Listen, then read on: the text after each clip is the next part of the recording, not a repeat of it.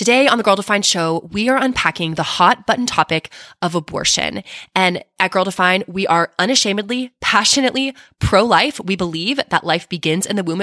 It begins at conception, and we will always stand by that. But I want you to know right now, whether you are passionately pro-life or you are passionately pro-choice or you are somewhere in between or you're not really sure. You're like, I've never really looked into this. I know it's in the news everywhere right now. You know, the overturning of Roe v. Wade. I'm just not even sure really what to think about it.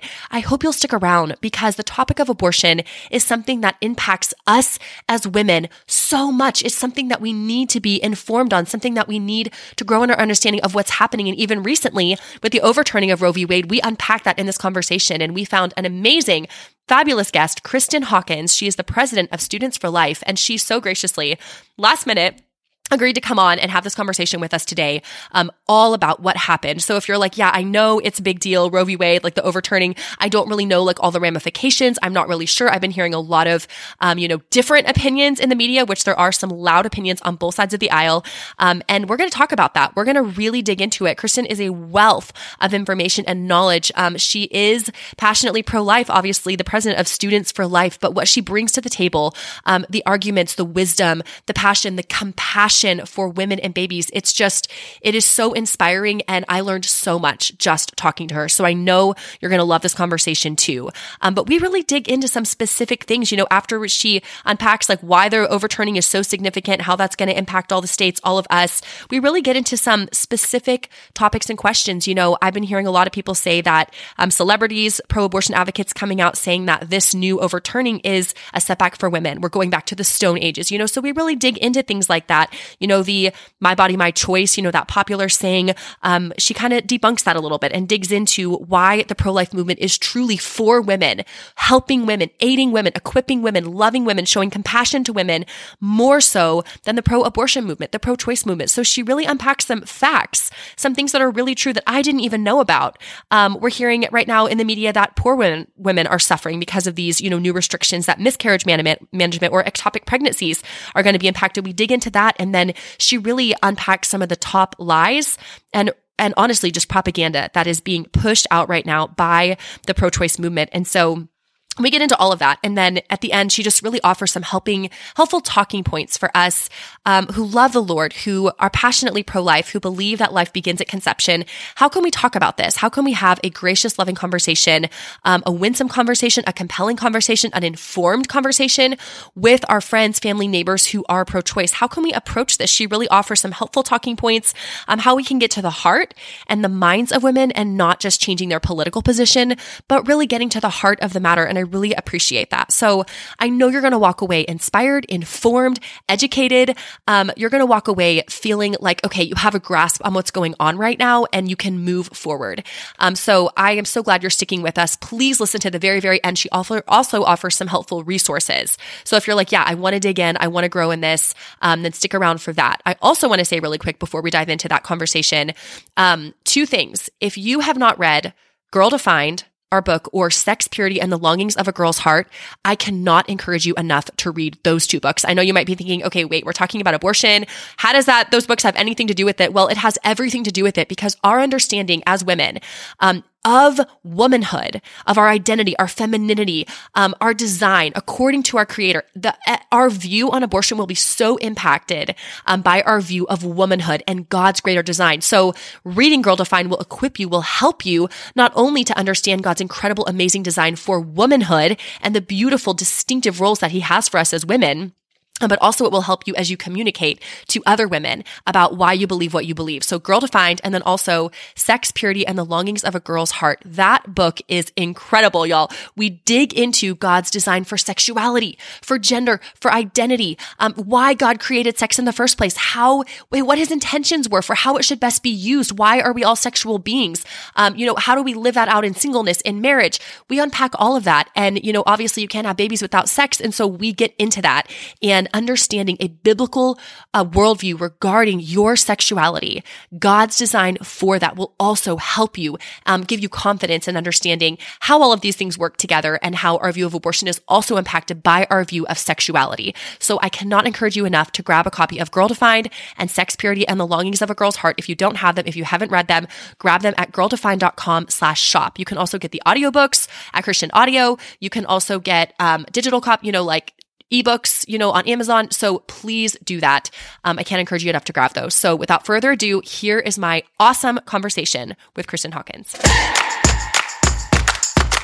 Kristan Hawkins, welcome to the Girl Defined show. Hi, thanks for having me today. Glad to be with you. Thank you for joining us so last minute. I know we contacted you, I think today. So thank you for coming on as a guest. I know you're the president of Students for Life, and I love your mission to recruit, train, and mobilize the pro-life generation to abolish abortion. And we here at Girl Defined, we call our community the sisterhood. We are unashamedly pro-life. But I think the conversation that's happening in culture today can feel very overwhelming to a lot of our community. And so I just want to have an open conversation about just all things, Roe v. Wade, what's happened. But I want to start with your personal journey, because you are such an amazing pro-life advocate. Have you always been this way? Was there a turning point for you? What is, just as nutshell, what does your journey look like? I was raised with a pretty conservative evangelical home. And, I think my mother, she was always very pro-life, but I don't know, like a lot of evangelical, I guess, we never really talked about those difficult things. I'm still waiting for the birds and the bees talk from my parents. That's probably why I have 4 kids. But, so we never really talked about that stuff. And so when I was 15, I was looking for a volunteer opportunity in my community. A woman at my church was serving as a part-time accountant at a pregnancy resource center. And she was like, hey, why don't you come along to AIM? I'd love to introduce you. I know they're always looking for good interns. And that's really where my heart was moved on this issue. I think if you would have asked me before that point if I was pro-life or pro-choice, I probably would have been one of the mushies in the country that said, well, I don't like abortion, but, or what about this case or this case? And so that is, though, going into that pregnancy center, really being, I guess, poured into and invested into by the director of the center, who said, we want you to do more than just, of course I did the grunt work of, organizing the diapers and the formula and making sure we had a good inventory system for the free material support we were giving out. But they really poured into me to be a counselor. And so I got to sit in at 15 years old. I was sitting into counseling sessions with women who were coming in who had already had an abortion, who were considering abortion, and just to hear their stories and what had led them into the doors of that pregnancy center. It was very clear between that and then learning really what happens in an abortion procedure, the violence that unfolds. There was really no going back for me, of ever being able to be in that mushy middle category ever again. This was clearly a human rights violation. And I just remember thinking, why doesn't anyone talk about this? This is, why isn't this on the news? Why isn't this coming up in my classes? Wow. It sounds like you gained passion and compassion through that experience, seeing the women. That's exactly right. That's a great way to say it. I'm writing that down right now. I'm going to use that one. I'm here for you. Okay, so we're obviously hearing so much in the news right now about the overturning of Roe v. Wade, which is a huge, huge deal. But I know some people are contacting us, saying why is this such a big deal? Why is this so significant? So just for all of our sakes, and I'm sure I have a lot to learn in this too, can you just walk us through what happened and why this is so significant? Yeah, so in 1973, the Supreme Court did something no one was asking it to do. I think we have to start out there. There had been abortionists and, leading up to 73, some states had moved to make abortion legal in certain limited circumstances. There was a case that went to the court that asked for abortion to be legal in the first trimester. The 7 men in the court actually went further than that. They released 2 decisions on the same day. The first was Roe v. Wade and the second was Doe v. Bolton. This is one you never heard talked about ever. But the 2 decisions combined stated that all state prohibitions on abortion had to be struck down and that abortion was now legal in all 9 months of pregnancy for whatever reason. And this is something that even a couple months ago, people would argue with me about. I'm like, first of all, I do this for a living. You don't think I know what happens and who's committing late-term abortions? Like, I literally can tell you some of the streets some of these abortionists are on. But I think it's very hard for a lot of folks in the country, especially who find themselves in the middle of this issue, to even think about late-term abortions happening. We know they happen. The CDC, the last number we have from the CDC, which, by the way, we don't have a national abortion reporting requirement.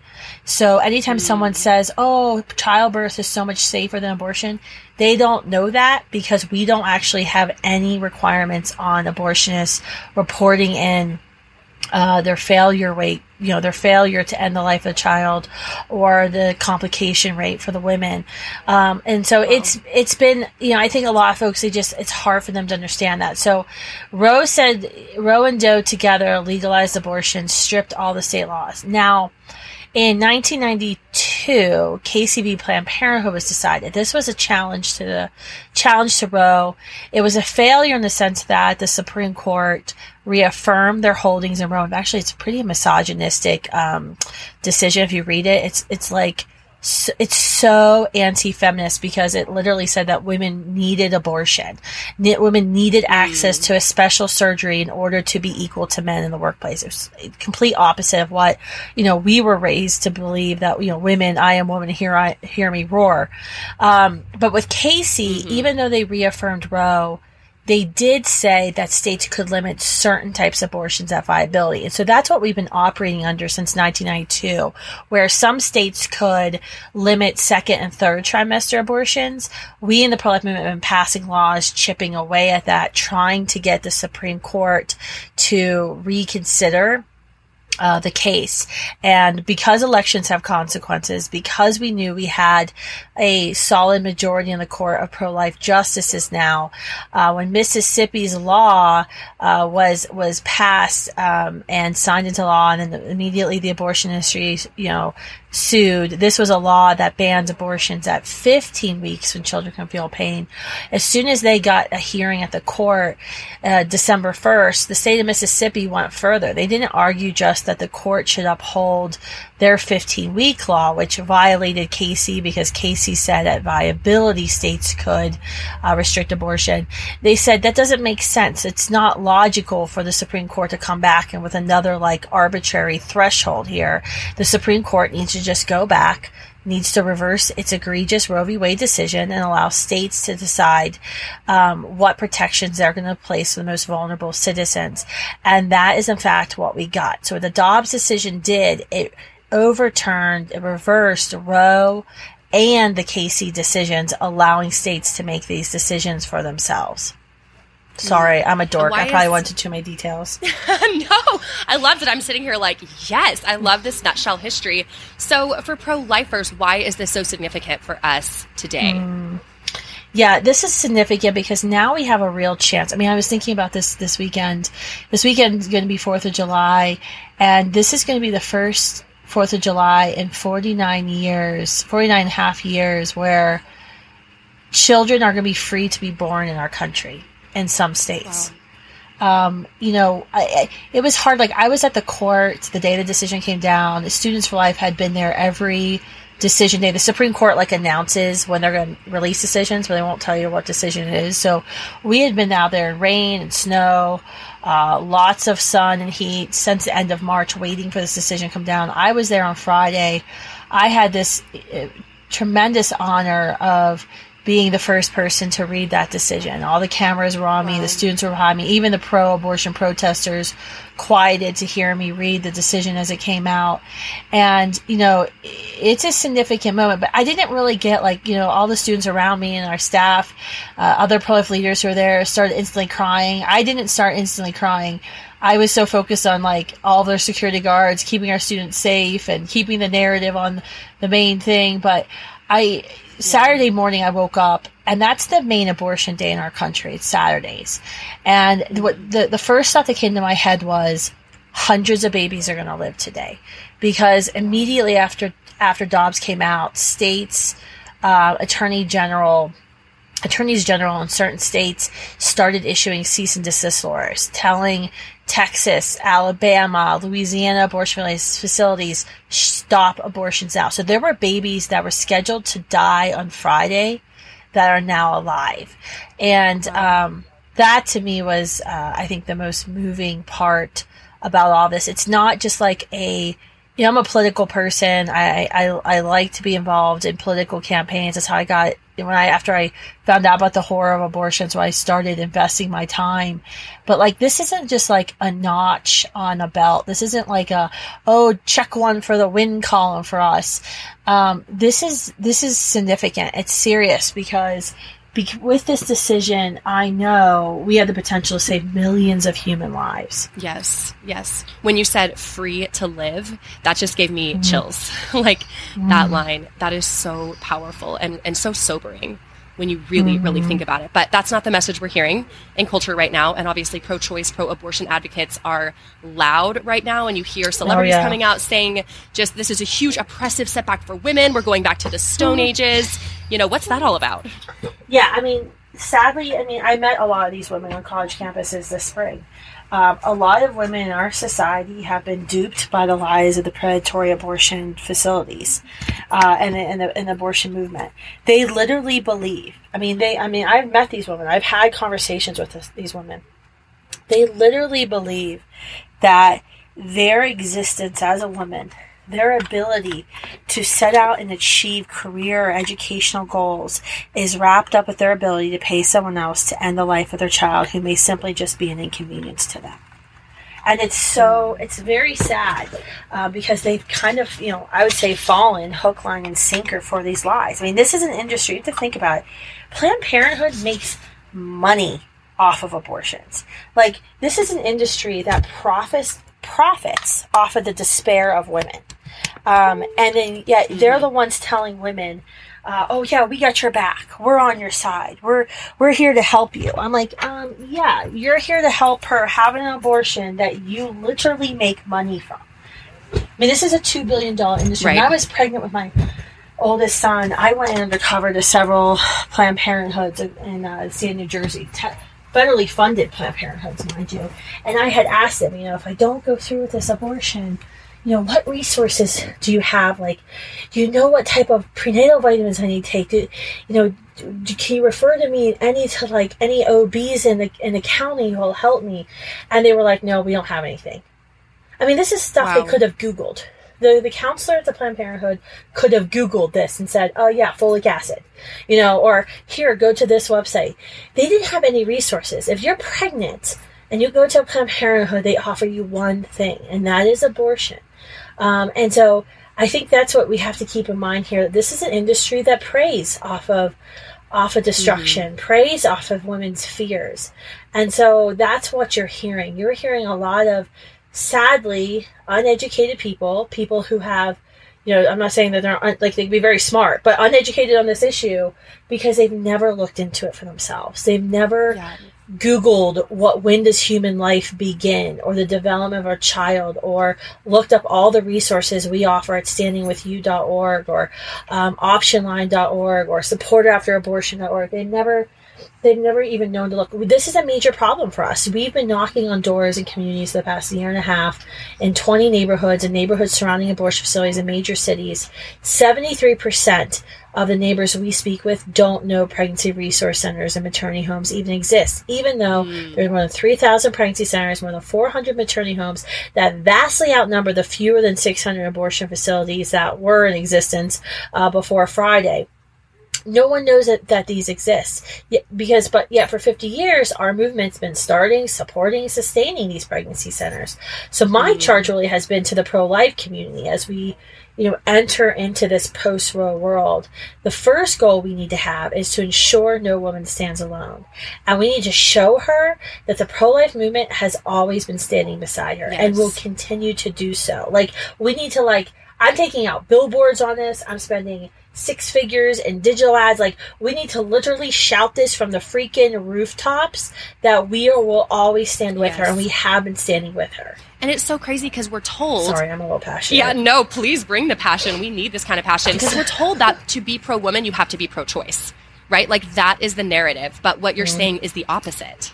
That's right. It is the opposite of empowerment to say that a woman must destroy her child in order to succeed in her career. I mean, it is really such an aggressive view. Like, I was watching the pro-abortion protesters on Friday. I was watching them for like security risk, because the violence and the vandalism and, all the threats have been escalated, as you can imagine. I mean, it's not surprising. I mean, people who are pro-violence against babies, behind the closed doors of a Planned Parenthood, it's not surprising they're committing in the streets. But so I was watching them really hard, and trying to protect our students, being a mama bear. And it was so interesting because the messaging, the rhetoric that they were using was regressive.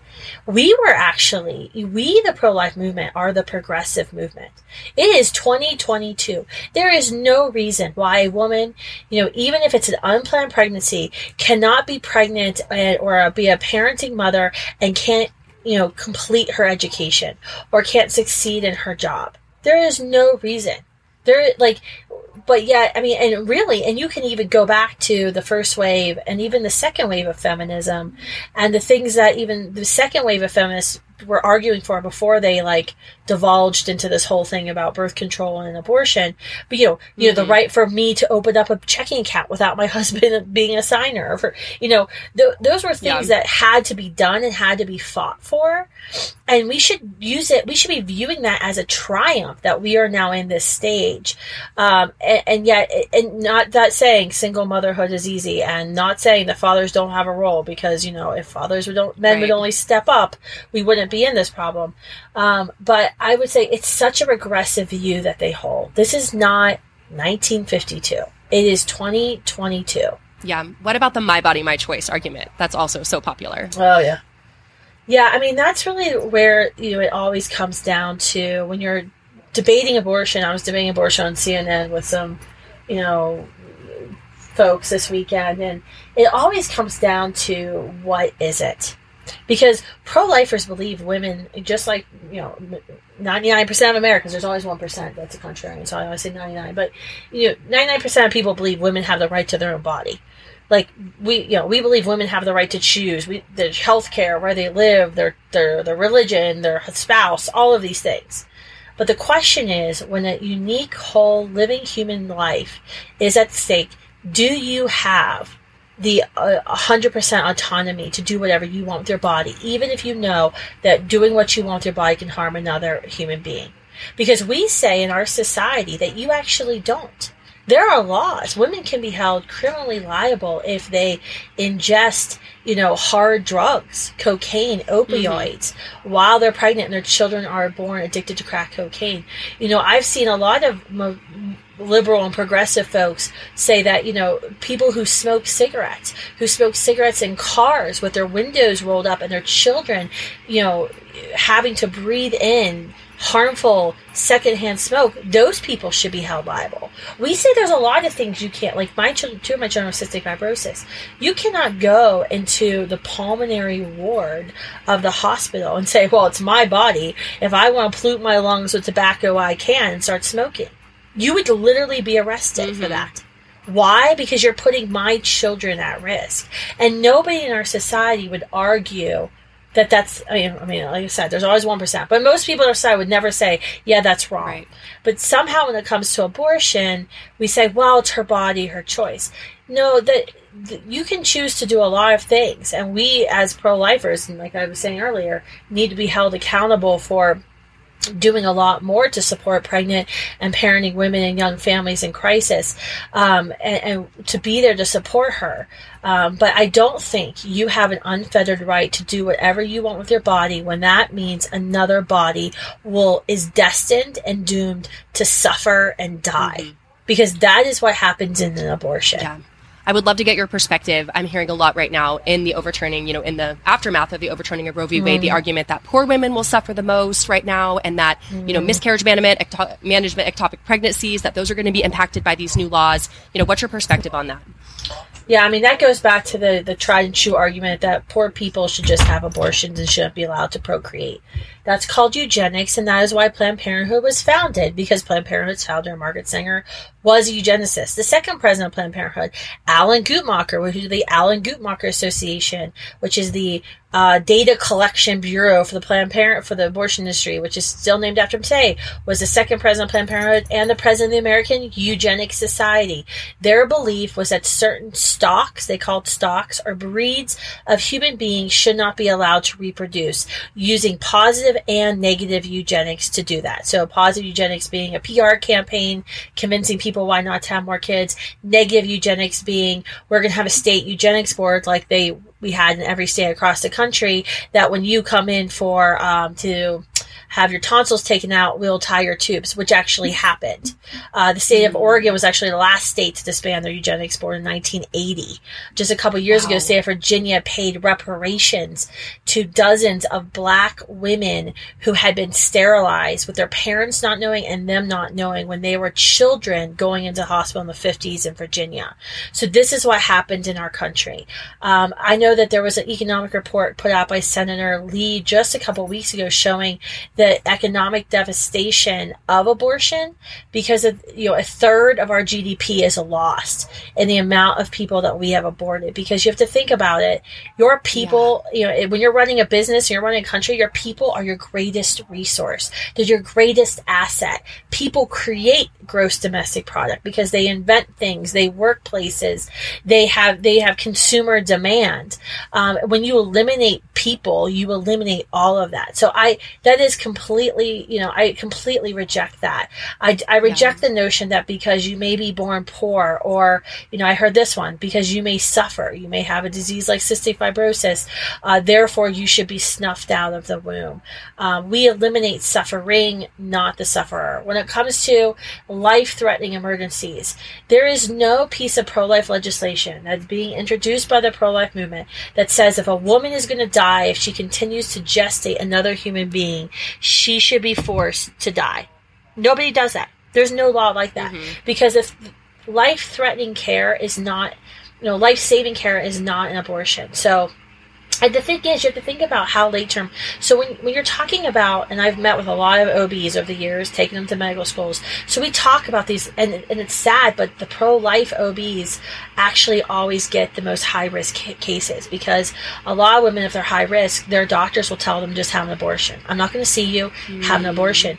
And so women who say, I don't want to do that, they actually have to find a pro-life doctor who says, okay, I'm going to treat both my patients, you and your child, and my goal is to see you both live. What you have to think about is when life-threatening situations happen, they happen later in pregnancy. Unless you're talking about ectopic pregnancy, we'll talk about that in a second. But most of the life-threatening situations are later in pregnancy. How do they commit late-term abortions? They insert a needle into the woman's abdomen, insert digoxin, cause a cardiac arrest or heart attack, let the baby, in the words of a late-term abortionist, not me, marinate for a couple of days, and then they birth the child dead. There is no life-threatening complication she could have that could merit doing that, because that procedure itself has additional risks for her, and it doesn't actually get her out of the life-threatening complication because you're keeping her pregnant for 3 extra days. What happens in those cases is the doctor it's called an early delivery. You schedule a C-section and say, okay, you can no longer gestate another human being. We have to remove the child from your uterus. A C-section is scheduled and performed. And then you have the NICU there, and you have, everybody there, neonatologist. If the child is old enough and the child's lungs are developed, then you try to offer the child care. Even if there's only a couple of percentage points chance that the child would survive, you try. You don't just kill, you try. That's a fundamental difference there, right? The intentionality behind that act. Now, we're talking about ectopic pregnancy. These are life-threatening conditions that happen in the first trimester. Now, what's interesting about this, and what's it just drives me insane, is now we're facing, a lot of these surgical abortion facilities will be shutting down. What they're going to try to do, and what they've already said, is they're going to try to get chemical abortion pills shipped over the counter, either over the counter or shipped to women. So if you live in a red state that's banned abortion, doesn't matter, we'll just ship you pills. And so we're dealing with that right now legally. But what's interesting about these pills is that, these pills do not test. So before COVID, if you were going to go in and have an abortion pill procedure done as opposed to surgical procedure, either you had to have an ultrasound performed, because the abortionist have to confirm that the child is not lodged in the mother's fallopian tubes. If the child is implanted in the fallopian tubes, because most conceptions occur in the fallopian tubes, and then the new embryo travels down to the uterine wall and implants, and then that's where the embryo self-directs the creation of his or her own organ, the placenta, to sustain life. With these ectopic pregnancies, the child is implanted in the fallopian tube. And so it's considered standard care, even if you're going to kill the child, to ensure that the child's actually not in the fallopian tube, because if that fallopian tube bursts, she can internally bleed out and die. So before COVID, even if you're going to take these abortion pills, you had to have that ultrasound. Using the COVID pandemic as an excuse, the abortion lobby lobbied the FDA and said, you know what? We don't think it's too dangerous for a woman to have to go into an abortion clinic right now because of COVID. It's too much risk. She should be able to get these drugs over the counter without a doctor ever seeing her or even confirming she's not experiencing a life-threatening ectopic pregnancy. And that's what stuck. That happened during COVID. This December, the FDA dropped all the risk evaluation mitigation strategies. They're called REMS. And now a woman can get this pill without ever even confirming she's actually pregnant or not experiencing a life-threatening pregnancy. If that happens, that is not an abortion. So if she has an ectopic pregnancy, she goes to the ER. Because by the way, Planned Parenthood's own website says treating ectopic pregnancy is not an abortion. Because once again, the intention is to save life, not to destroy it. Planned Parenthood's website tells you to go seek emergency care, because they don't even treat those.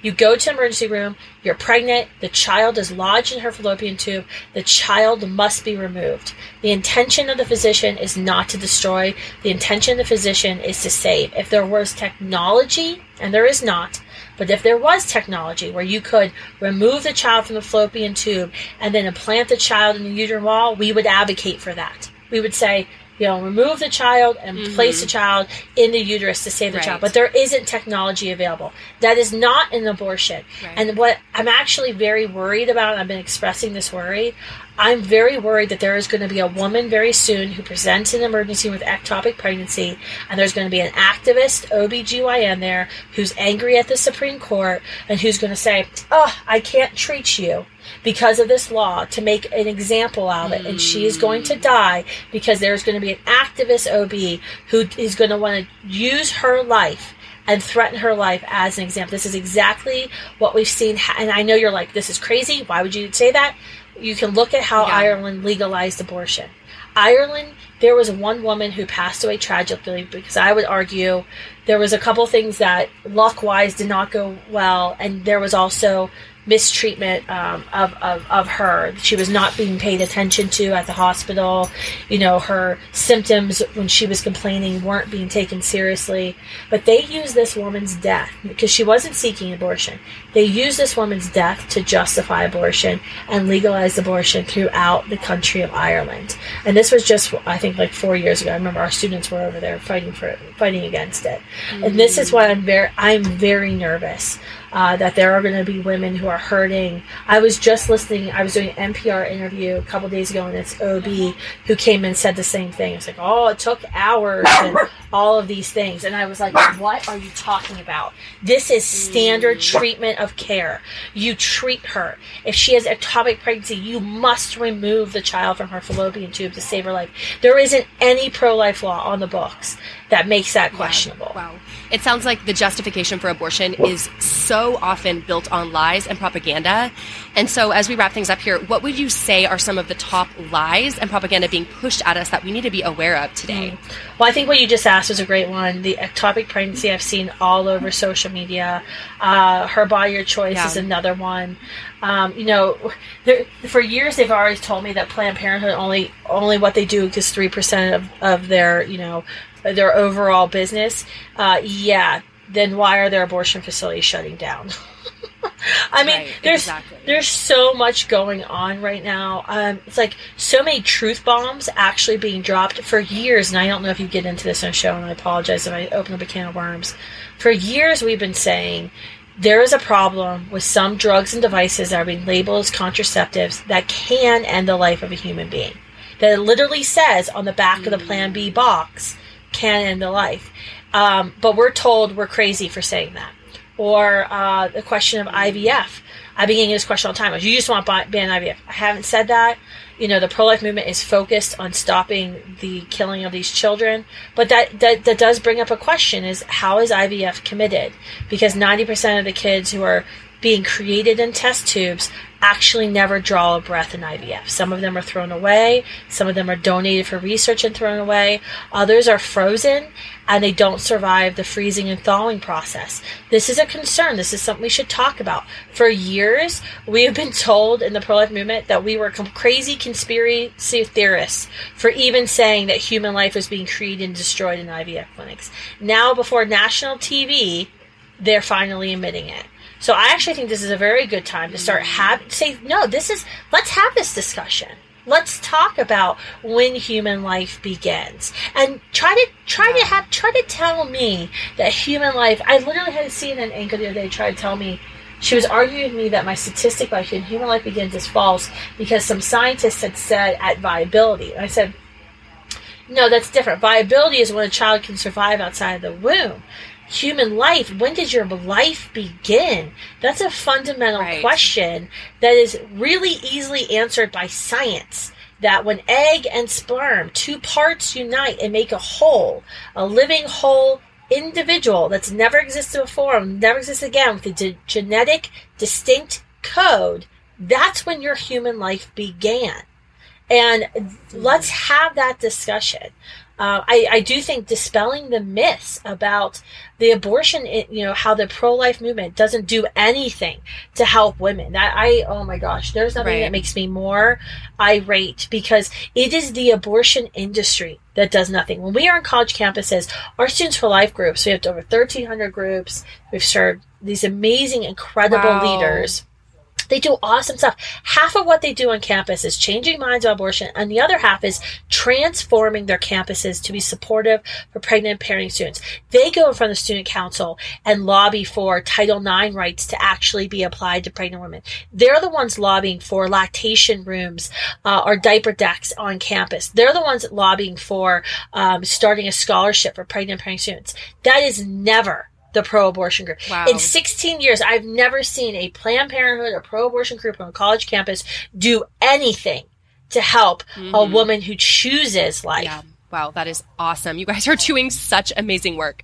I know we're just about out of time here, but I really want to hear, how do we change the hearts and minds of women regarding their view of abortion? Because that's where it starts, right? Is this desire, this longing for abortion, feeling that it's necessary. How do we engage in this conversation in a loving, passionate, but compassionate way and actually change the hearts and minds of women?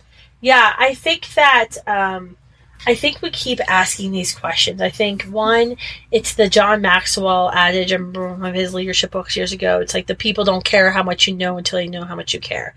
I think, one, we need to continue to tell people how much we do care and how much we do. Because I think until you can make that point, that we are literally standing with her. Like, Students for Life is hosting this Standing with Her National Sunday on August 28th, and it's this simulcast for churches and small groups across the country to get your virtual tool belt, because you as a Christian need to be able to say, this is where you can go if you're hurting from a past abortion. This is where you can go for support. This is where you can go if you've taken the first abortion pill and you want to stop the abortion process and save the life of your child. We need to give Christians that virtual tool belt, because I think until we can make that case to show her how much we really do care, it's going to be a lot harder for her to actually listen to what we have to say. People have to like you before they'll listen to you. So I would encourage folks to go to standingwithhersunday.org, sign up, join. You get like a free kit if you host it for your church or small group. We have Dr. Alvia King, the Church in God in Christ, the bishop will be there. It's the largest African American denomination in the country. Super, super pumped about that. I think the second thing you have to do is you have to keep talking about truth. You have to be unafraid to keep talking about this issue. Their goal is to bully us into silence, to make us be fearful, and to go away on this issue. Darkness only thrives in darkness. Soon as light hits that room, darkness has no choice but to flee. And I think we have to be the ones continuing to beat this drum. I was honored to be at the court, read the decision before the whole world last Friday. But I don't think just simply being there and being the last 16 years of Students for Life in this fight to see Roe reversed, I don't think that was our legacy. I certainly don't think it's my legacy. I think our legacy is what comes now in this post-Roe era. What do we do state by state to make abortion unavailable and unthinkable? And I think we have to show her how much we care, and we have to refuse to be silent on this issue, because that is how we got to this point. We got to this point because my heroes, before I was conceived or even thought of in the 1970s, refused to shut up about this issue. Even when their pastors, their family members all told them, stop talking about this issue. Right. There's a lot of other issues. They refuse. And that's, quite frankly, what makes us different from pro-life movements in other countries. I meet with pro-life leaders in other countries frequently, and they always ask, what's different here? And, one, we have the freedom of speech, and we've continued to safeguard that freedom of speech. You have to continue speaking up, because if you don't, they will take away your freedom of speech. You don't have to look very far. Look what they've done in Canada, where they're literally shutting down hospice clinics that are run by the Catholic Church because they won't give out life-ending drugs. Not even to say, well, you can't get those drugs if you go to another clinic. No, you're not even allowed to operate. I mean, it's unbelievable what's happened to Christian brothers and sisters in Canada. So we've had the freedom of speech, and we had those who refused to be silent. And I think we have to constantly talk. And I'm sorry, I know I'm not making anyone the most popular person here by giving you this advice, but you can't be afraid to talk about abortion and to bring it up. And always, like I said earlier, make the main thing the main thing. What is inside of her? Because if what is inside of her is nothing, if it's a blob of tissue, it doesn't matter. But what is inside of her is something unique, is special, a human being that's created in the image of God, just like you and I. Yeah, we need to do something about that. Yeah. The way you talk about being pro-life, it's just so beautiful, so winsome, so compelling. I can hear you're so pro-woman. And I know everyone listening is going to be like, I need more of Kristan. I need to grow in how to communicate, how to skillfully share and talk to my pro-choice family and friends. So are there any resources you can recommend for us to continue growing and growing in this? It's funny. I don't think anyone's ever said, I need more Kristan. That's a funny thing. Well, my name is also Kristan, so, everyone needs more Kristan in their life. There you go. No, you can send, I have a podcast, Explicitly Pro-Life, where I try to interview all the different leaders within the pro-life movement, the different niches in the movement. And we talk about, not only the news, what's happening, but really how you can get involved. Because I realize not everyone is called to do what I do, go out in front of a campus with protesters and engage and speak. That's a specific niche that God's given me. But there's a place for everyone. So I encourage you to subscribe to the podcast.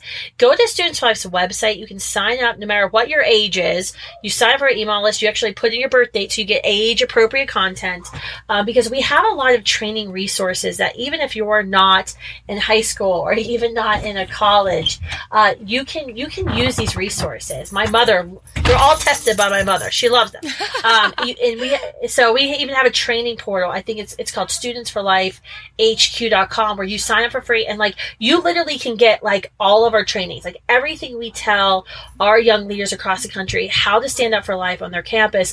You can equally apply to your community. We have a community campaign called Abortion Free Cities. This is why I mentioned earlier how we're actually door knocking in cities with Students for Life alumni, young professionals, adults, and students, door knocking, making people aware of the violence that's happening inside the abortion facility and the life-saving nonviolent work that's happening in the community. We need you to sign up for that. That's just abortionfreecities.org. And like I mentioned, sign up for the Standing With Her Sunday, because that's going to be a massive a day where everyone's going to be equipped at standingwithhersunday.org. Wow. That's so great. Okay, so your website, is it studentsforlife.org? Yes, ma'am. Okay, awesome. Kristan Hawkins, thank you so much. Thanks for having me. This was great. Keep fighting the good fight. Wow, y'all. I hope you are so inspired and encouraged and just feeling so informed and up to date on just all that's going on and how to think about it biblically, how to process everything. So thanks for sticking around to the very end. That was such an amazing conversation. I learned so much during that conversation and just feel like I'm personally so much more equipped and just renewed in my understanding of all that's going on and feel even more passionately pro-life, standing for life, fighting for women and babies. And here at Girl Defined, we love women. We are a ministry for women. And so if this conversation can help any woman that you know thrive by learning the truth and understanding the truth and God's amazing plan and design for her, please share this. If you're thinking of a sister, a friend, a cousin, someone from school, someone at work, someone who's maybe on the fence, would you please share this conversation with her? Pass it along, help us spread the word. And then if you are personally so thankful for conversations like this that we have on the Girl Defined show, please leave us a 5-star review. I know you can now do that on Spotify, on Apple.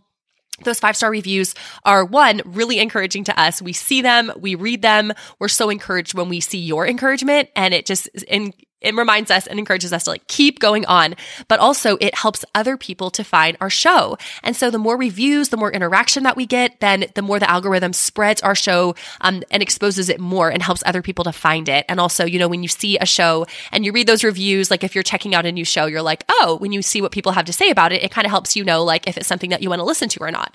So please take 30 seconds and leave us that 5-star review. We would really, really appreciate it. And then if you have questions or comments or you want to chat about this, we're going to do it on Instagram. So head on over to @GirlDefined on Instagram. If you're not already following us there, we'll post this episode there. You'll find it and we'll just have some conversation down below. We'd love to dialogue with you about this. We'd love to continue this conversation. I know it is a massive, heavy, weighty topic and we were only able to barely scratch the surface. I get that. I know there's so much more. We'll have to do it again sometime, talk about this and bring up more questions, answer some of your questions in a future episode. So if you have that, or if there are specific things you want us to address regarding this topic, then you can also do that on Instagram, on that post, or you can DM us, or you can email us. We love to communicate with you. You can find ways to contact us directly at girldefined.com, our website. And I love you so much. Thanks for sticking around to the end and join us next week for another episode of the Girl Defined Show.